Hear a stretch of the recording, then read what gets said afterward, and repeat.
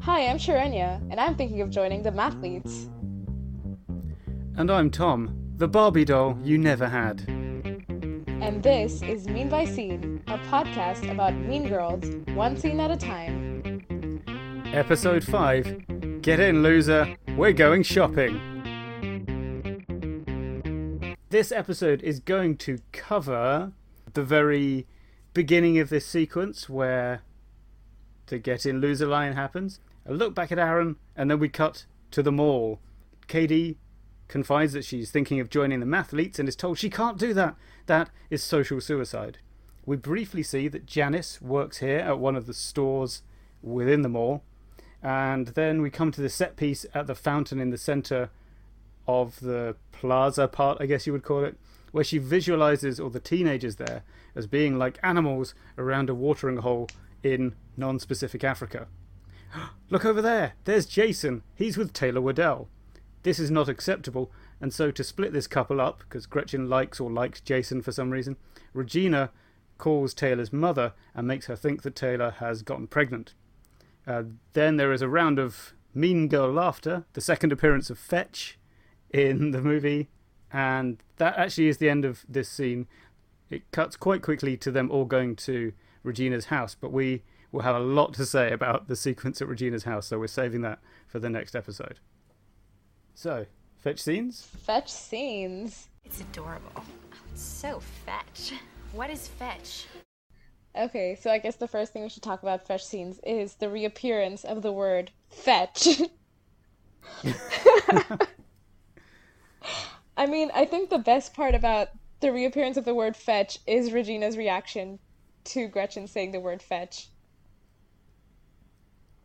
Oh, that's right. She sort of grudgingly lets it go. Right? Everyone else has accepted it, and she does this weird little smile. Am I thinking of the right reaction?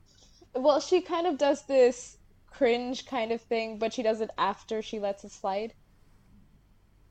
Right. Yeah, it's good, and of course it means that we know that. There's it's the rule of three. Wait, this is more of a connection thing, but yeah, like it has to appear 2 times before it can be demolished at the Christmas dance scene. Like if you only had it 1 time and then you don't do it again, so it's not funny this time. Really, is it funny? No, but it has to happen, and yeah, It does. it's quite good. Yes, and I think the other thing I really liked about the scene is Regina's t-shirt. I don't know if you saw what was written on the t-shirt. Did you see it? Did you notice? Oh, I did. Wait, I've forgotten. I remember looking at it, thinking it was like worth noting, and then I didn't note it. What does it say? It says a little bit dramatic on it, and Oh yeah. I feel like that was great, especially as she was talking about how joining the Mathletes would have been social suicide, and Yeah. and Katie was supposed to be really grateful for having met them. I think that was great that her t-shirt said a little bit dramatic. Yeah. It's a meta t-shirt. And actually, yeah, it's interesting and kind of good, I guess, that she is sort of protecting, or she thinks she's protecting Katie. Like it's not the case that she's only invited Katie to join them because she's up to some kind of Machiavellian scheme. I mean, she is, but that's not it right now. So that's cool. Yeah. What else is... And actually, at that moment, I quite like that Janice waves to say hi. It sort of establishes that she and Katie are friends. And also, it's a good bit of film storytelling. Like, most movies, and actually, I think Mean Girls is included in that, you could probably just listen to and you'd understand everything that was going on. Like, there's nothing that only happens on the screen, more or less. And in fact, maybe instead of listening to the first 4 or 5 episodes of this podcast, you should just go and listen to Mean Girls, but because the time taken would be about the same. But yeah. So it's just a nice bit of setup, because then later on we're going to see that she works in the mall, and you're not surprised by it. And it's just a good little moment that doesn't really deserve any dialogue and doesn't get any, so it's well made. Yeah, in that sense. exactly. And I think it also reflects the whole, grand scheme of things where Katie's actually in on a prank or whatever it is they're doing to mess with the Right, that's plastic. true. It reminds you what the plan was. Exactly. I'd forgotten about that. Yeah, Yeah. exactly. So And it's great. yeah. No, that's why. Like, it's just great that, you get that tiny reminder that Katie's not actually friends with the plastics, although she doesn't see anything wrong with the plastics, because I guess one of the things they were trying to show with this movie is that she doesn't really understand how to socialize in a high school setting and how to sort of pick out the nuances of bitchy surroundings and bitchy friends and bitchy commentary where people say one thing and they mean something else, and she just thinks anyone that's being nice is actually nice to her face and behind her back. Yeah. And I suppose the other thing actually this appearance of Janice does is it sets up the class difference at work, right? Because we're about to, next scene, we're going to see Regina's massive house. But if you didn't know that Janice has to have a job, unlike Regina, you might assume that it is a Beverly Hills 90210 kind of situation where everybody is just impossibly rich and glamorous. But in fact, like, there's more going on, like, socioeconomically at this school than just that. Oh, that's true. Also, where do you think Katie's family stands in terms of socioeconomic status? Because I don't think she needs a job, or she doesn't seem to talk about needing a job. No, she doesn't get a job, does she? No. No. And no, I assume there's something about her parents' demeanour that makes me think they're fairly well off. They're not like Regina George No. or inventor of toaster strudel rich, but they're doing okay. Yeah, maybe it's the tenure. Did she? Oh, that's right. Her mum got tenure, right? Yeah. Yeah. That's like academics are a little outside the whole class system in a way, but yeah, tenure I think suggests things are okay. So there's another scene. It kind of took me a while to pick up on it. Honestly, it's not like a big deal, but basically, you know, the fountain scene where these kids are kind of like acting as animals and stuff. There's this. Yeah, you're doing the fun drama class activity of everybody pretend to be a Yeah, monkey. exactly. Yeah, no. I mean, those teenagers, right? I mean, presumably we're all at drama school around the same time they were shooting this movie. Yeah. So that whole sequence is just what they would have been doing on Tuesday with their drama teacher anyway. And Yeah. now they've come and had to do it. So I've actually for money. I've That's actually looked up some of them. None of them have actually done anything of significance, so we're fine. We don't really need to care about that. But we can look at. I did not look any of them up. We can look at like I think one of the girls. Oh no, we'll do some connections. Anyway, so so in this scene that I saw, there's this girl right before they fall into the fountain. She kind of, I think she's mimicking a chimp, and she kind of throws the paper on the ground, but then they cut to someone else, and then they cut back to her, and she's actually eating this piece of paper. So I thought that was a pretty cool like. That's cool. It was. I hadn't noticed that. That's pretty interesting. Yes, because she was eating something. I'm like, but she had nothing in her hand. She'd thrown that paper. Yeah, so I thought it was like that cool. They probably had to do a second take of it or something and just didn't cut it right. Yeah. So fun little slip up. Yeah. I mean, yeah, it's a kind of a fun gag, I guess. And then what else is good here? Oh, I quite like Taylor Waddell's mother. Like, it's just good face acting. She has about 10 seconds on screen. Yeah. And she like, I feel like she's probably a good mother. You know, she had the kind of the right level of concern. And yeah, you know, acting. Yeah, well done. Acting is just reacting, and she reacted really well to that news. Yeah, quite a sort of jarring split screen. Have they done split screen before in this film? Not yet, right? Because we get the to camera bits about Regina George and so on. But that's one of the like there are a few stylistic flourishes. The and color, that is one of them. the color contrast, the pink Yes. next to the gray, pretty good. Yeah. Yeah. And actually, speaking about that phone call, one of the things, I think we talked about this in episode 0, one of the things I've always liked about this film is it's actually about girls. And what Regina does to Taylor, although it's very mean, is interesting because it's later on in the movie we're going to hear the phrase girl on girl crime. This is a trick that is something that only a girl could do to another girl. True. Like, if it's, if a boy is involved, the gender roles at work just wouldn't happen. It doesn't match up. So it's interesting in that way, like it's very specifically female. Also, boys that age don't know what Planned Parenthood is, let's be honest. No. No clue. I think that's kind of... You got anything else for fetch scenes? No, I think... No? Karen didn't have a lot to say or do during the scene, except point out that Jason was with Taylor Waddell.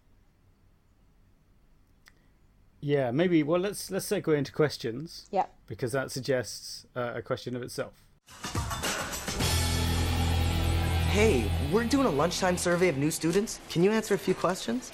Okay. Which of the plastics is the least challenging stroke interesting role? It might be Karen. She mostly just has to point out things about people's relationships in scenes, yeah?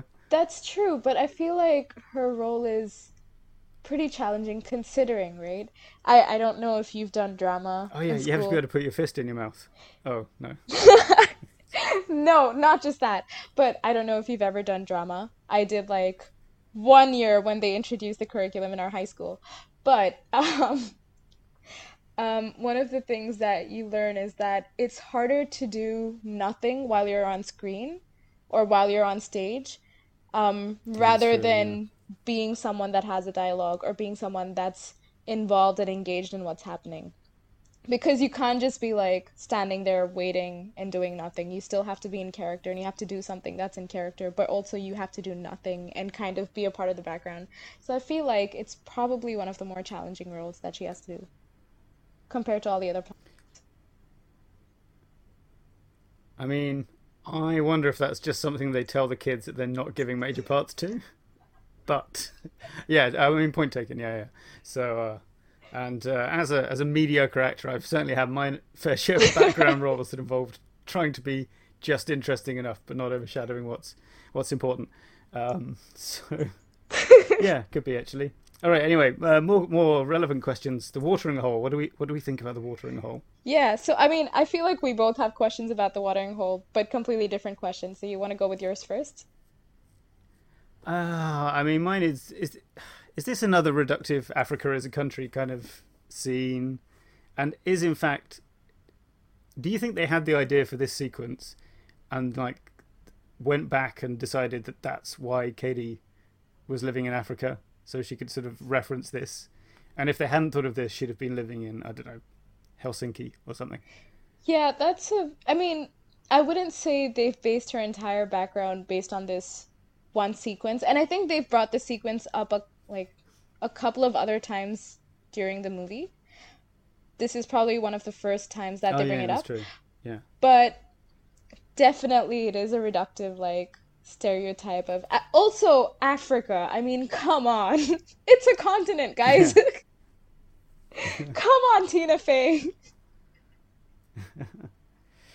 I mean, yeah. Well, like I said, actually in the draft script it does say Namibia specifically, and I think that actually does work for the wildlife she's talking about. Yeah. They could have said Namibia, but I don't know. Maybe they got an angry letter from the Namibian consulate about something. Who knows? Maybe they thought it wasn't relevant to Americans. Well, more likely it's that. Yeah. Yeah. So, what questions do you have about the fountain? Yeah, I mean, the whole idea of Katie seeing a water hole, i.e., did she see it in a safari? Did she see it? Did she grow up near a watering hole? Was it safe for her to see it? I mean, I mean, there were a lot of animals that were around the watering hole. Is that how it usually is? Was she not in school while animals were around the watering hole? What was Katie doing? What was her childhood like? Why isn't there a movie on that? I mean, is that not what Mean Girls 2 is about? So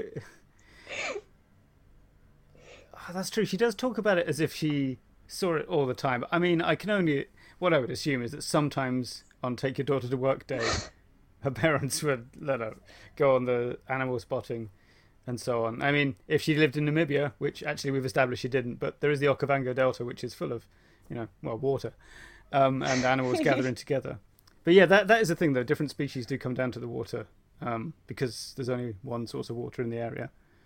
But yeah, she can't really have seen the animals that often, can she? Yeah, because how I don't know. close would she have been to the watering hole? You have to probably maintain a safe distance, I'm assuming. One assumes in the Jeep, yeah, I'd like to from about hope 50 yards away. that they Yeah, wouldn't let you would her. hope. Yeah. Maybe she just means on TV. The other thing is maybe this is like, wow, maybe we have she's an unreliable narrator. Like there's that sort of thing. Oh yeah, I'm from Africa. Yeah, of course I saw animals down the watering hole all the time.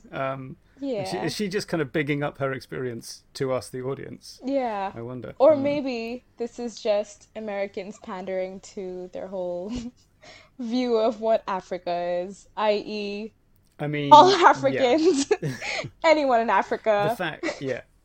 They're just the living. fact that it's sort of, oh look, they're a bit like savage animals. Let's tie this to Africa somehow.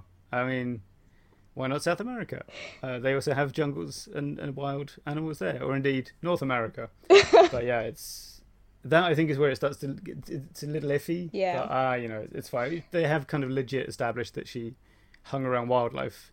It wasn't like, if her parents had been bankers working in Nairobi, and then she went, I used to see lions knocking around near the swimming pool. That's true. Yeah, that would have been weird. but True. yeah. Seems legit, I think. Yeah. Well, I mean, I wouldn't call it legit. It just Well, it's decent. okay. But yeah, I have one more question. Oh, yeah. Okay, so the whole, I mean, you did bring up the whole girl on girl crime. Wow, that was a mouthful. And how only a girl could have pulled off the whole Planned Parenthood thing stunt. And I think, like, okay, wait, how do I phrase this as a question and not as like, how dare she? You know what? I'm just gonna start with how dare she. Isn't how dare she a question? I mean, yeah, it is, but it's not like a question that you can answer. Okay, but how uncool is it that they're like, the problem here is Jason, right? And Jason's actions, but they're punishing Taylor Waddell for it. Like, Taylor didn't do anything wrong. It was Jason that messed around. Trying to be PG. That's a good. Yeah, I mean, he didn't even, right? He's not actually dating Gretchen. Yeah, Like, that's the thing. exactly. It's not even a. Yeah, he's. I mean, we already know he's a kind of a tool from the cafeteria scene, but yeah, like, yeah. Once again, surprisingly, the man gets away unpunished from this. You're right. That is. I hadn't really considered that angle, but it's Taylor.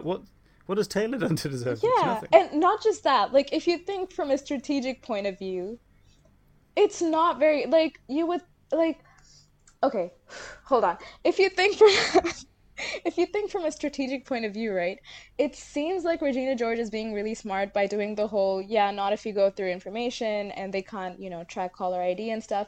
But it was kind of a dumb move because you're blocking Taylor from dating anyone else, but you're not blocking Jason from dating anyone else. So he's still free to date whoever he wants to, which means what she did solved nothing.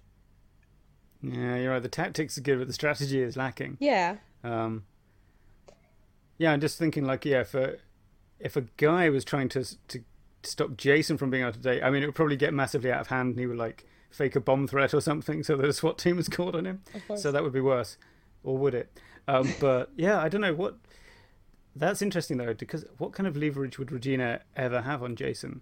Is this the hidden secret message also at the core of Mean Girls, which is that girls turn on each other because they can't actually do anything about the patriarchal structures that are working against them, even from high school? Oh, interesting.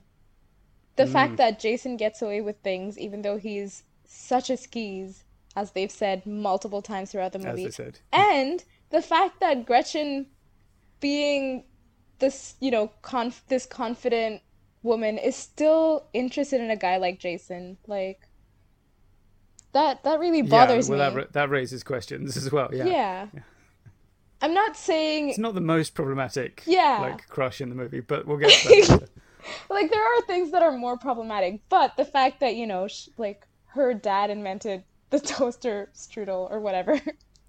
Yeah. And the fact that she has all this confidence, or it could be this whole idea of, like, deeper insecurities that Gretchen has, which she does, and that does come up later when she confides in Katie. But it could point towards deeper insecurities that Gretchen has, and the fact that she thinks she deserves the skis like Jason, which is sad. You deserve better, Gretchen, is what I'm trying to say. You deserve silver hoop earrings. You deserve everything silver that goes with them. earrings.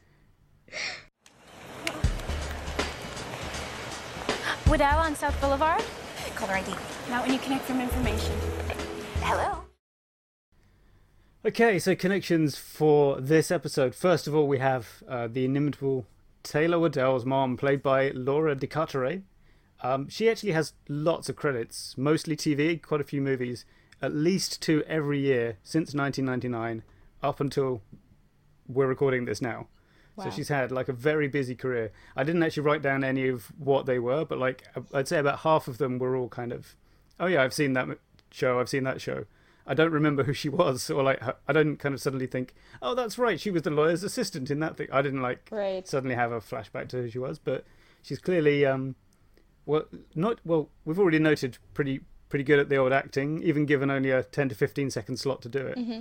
But if you keep getting hired like that, it means you actually show up to work on time and hit your marks and remember your lines, which I've heard is the reason that Keanu Reeves, especially in the sort of 90s, kept getting work, even though everyone said he wasn't that good at acting. And it was like, yeah, but he doesn't hide in his trailer, and he's nice to the crew. Yeah. And he does the stunts. So yeah, she's Laura De Carteret, I guess, is the TV mum version of that.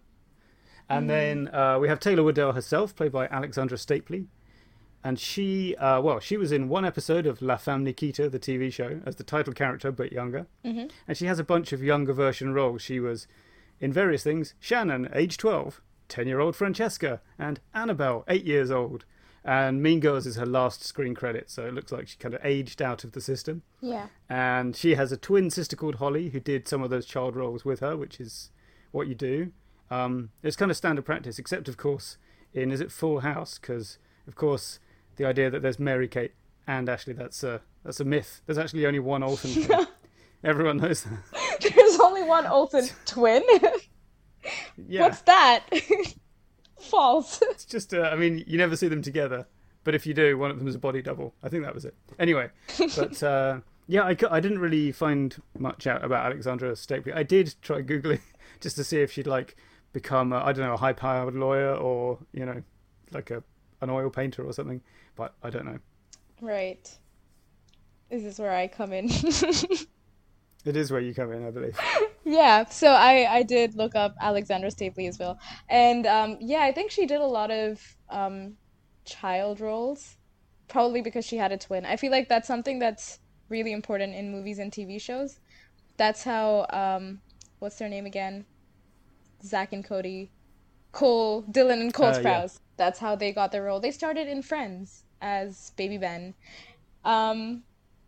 But anyway, yeah, so I think a lot of twins, guys, if you're a twin, try to get a child role. Wait. We should, I think if you're listening to a podcast, it might be too late. It might be a just little to late. Explain, if listeners don't know, it's because of the limitations on how many hours child actors or child anythings can work. Yeah. So in order to extend the shooting time, you get some identical twins or triplets. I mean, yeah. Oh, actually, yeah, we shouldn't be saying like that you should be getting the roles. If you're, parents or about to become them, and you've got some multiple kids coming along. Yeah. Now is the time to sign up with a talent agency and, get them earning some money. Exactly.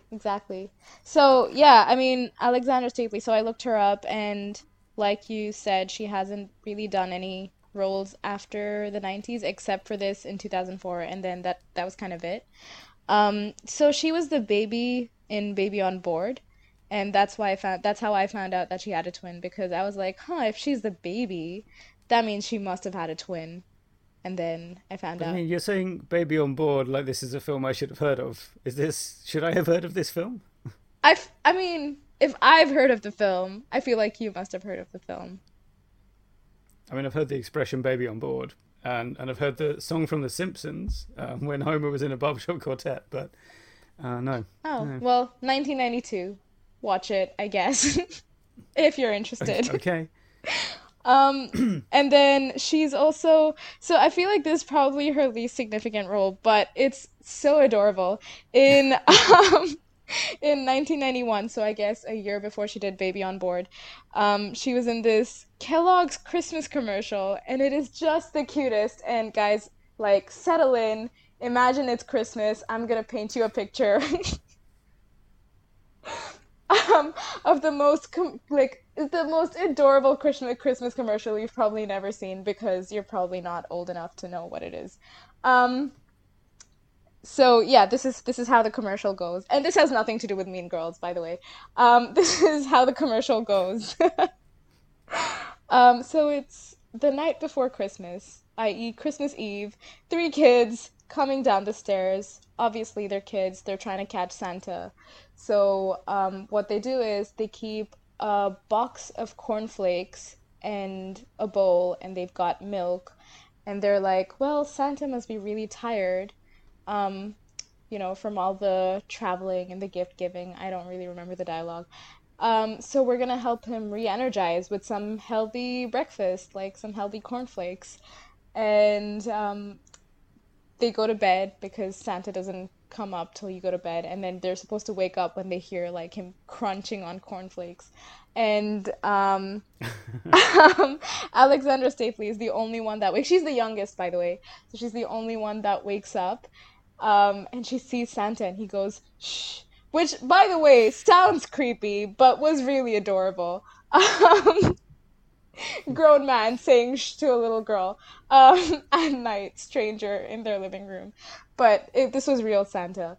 And he gives her a spoon of cornflakes, and she goes, like, she does this really adorable ho, ho, ho bit. And it just melts your heart. And then, like, she goes back to bed, lets Santa finish his cornflakes. Next morning, the kids wake up, see an empty bowl, no cornflakes left, no milk left, and they're like, "Ooh, he must have really enjoyed it." And they look at baby Alexandra, and they're like, "We're sorry you missed Santa this time." And she just goes, "Ho, ho, ho," again. And that's the commercial.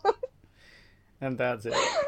I So, mean, yeah, you're right. That's way longer than her on-screen time in Mean Girls. So yeah, it was adorable, and it job. was heartwarming. If you're missing Christmas, please go watch this commercial. It's on YouTube. Excellent. We won't put a link in the show notes. We will I mean, not. I would say we would, but we'll forget. So just forget. Probably will. Okay. Let's see. I got a couple of weirdly technical connections as well. So the mall where this is filmed is in Toronto. It's called Sherway Gardens Mall. And, it's still open. You could go there today, except you can't because of the coronavirus lockdown. But in principle, it still exists. There is no fountain in the middle, though. I don't know if it was there and has since been removed, or if they just put it in for the film. But from contemporary photos I've seen, it doesn't have that. Right. And then the background music for this scene is Built This Way, brackets, slow remix by Samantha Ronson. And this is a connection because this music comes back later in the film at the Spring Fling. Ooh. When everybody's making friends again, this music comes back in again. It's pretty low in the mix because there's lots of chatter over the top. Right. But it is the same song. I wonder what that signifies, if anything. Or they just had already paid for the rights to the song. And They just wanted to use it. no, I've just realised the line at the end is something like, Janice says, "I hate this song." Katie says, "I know this song." Oh, that's Are we to believe that this was actually playing in the mall or on the... Tom, should we do an episode where we just kind of analyze all the songs from Mean Girls? Yeah, that's probably a good idea, especially since I found the soundtrack on Spotify and saved it to my to my list. Perfect. So, Oh, I almost Yeah. forgot about one of the connections I had. Are you done with your connections? oh yeah, Okay. yeah, that's it. They're not that good. Yep. No, so, I mean, this is not a great connection, but one of the girls in the, like, watering hole sequence, I believe she was in American Pie 2007. I forgot which one it was, or The Return of something, but she was one of the characters in American Pie. That was my other connection. In an American Pie sequel. Yes. Yeah. Okay. So one of them made it. Wow. Yeah. After a fashion. Sort of. Yeah. I mean, it could have been worse. It could have been Eurotrip. So,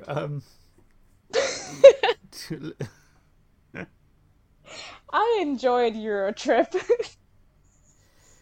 yeah. Touchdown, Pope!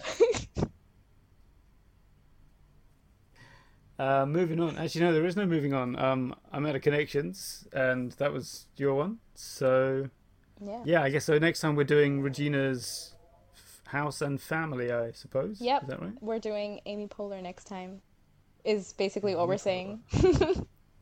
Yeah. Because pretty we'll much. probably have a lot to say about her. Yeah, it might be a long episode, in fact. Okay, so with that, thank you, Sharanya, Thank you, Tom. and thank you, listeners, for listening. You can find this podcast, which in theory comes out fortnightly, but we're not too sure about that. Yep. But it always comes out on Wednesdays.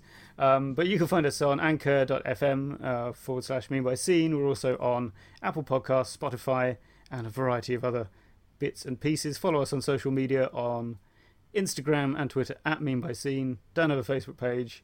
We should do a LinkedIn profile, though, just like make up We probably should. maybe Gretchen Wiener's dad and just have his profile. I'm sure someone's probably done that. I'm And not sure. yeah, that's it. Yep. Perfect. All right, bye then.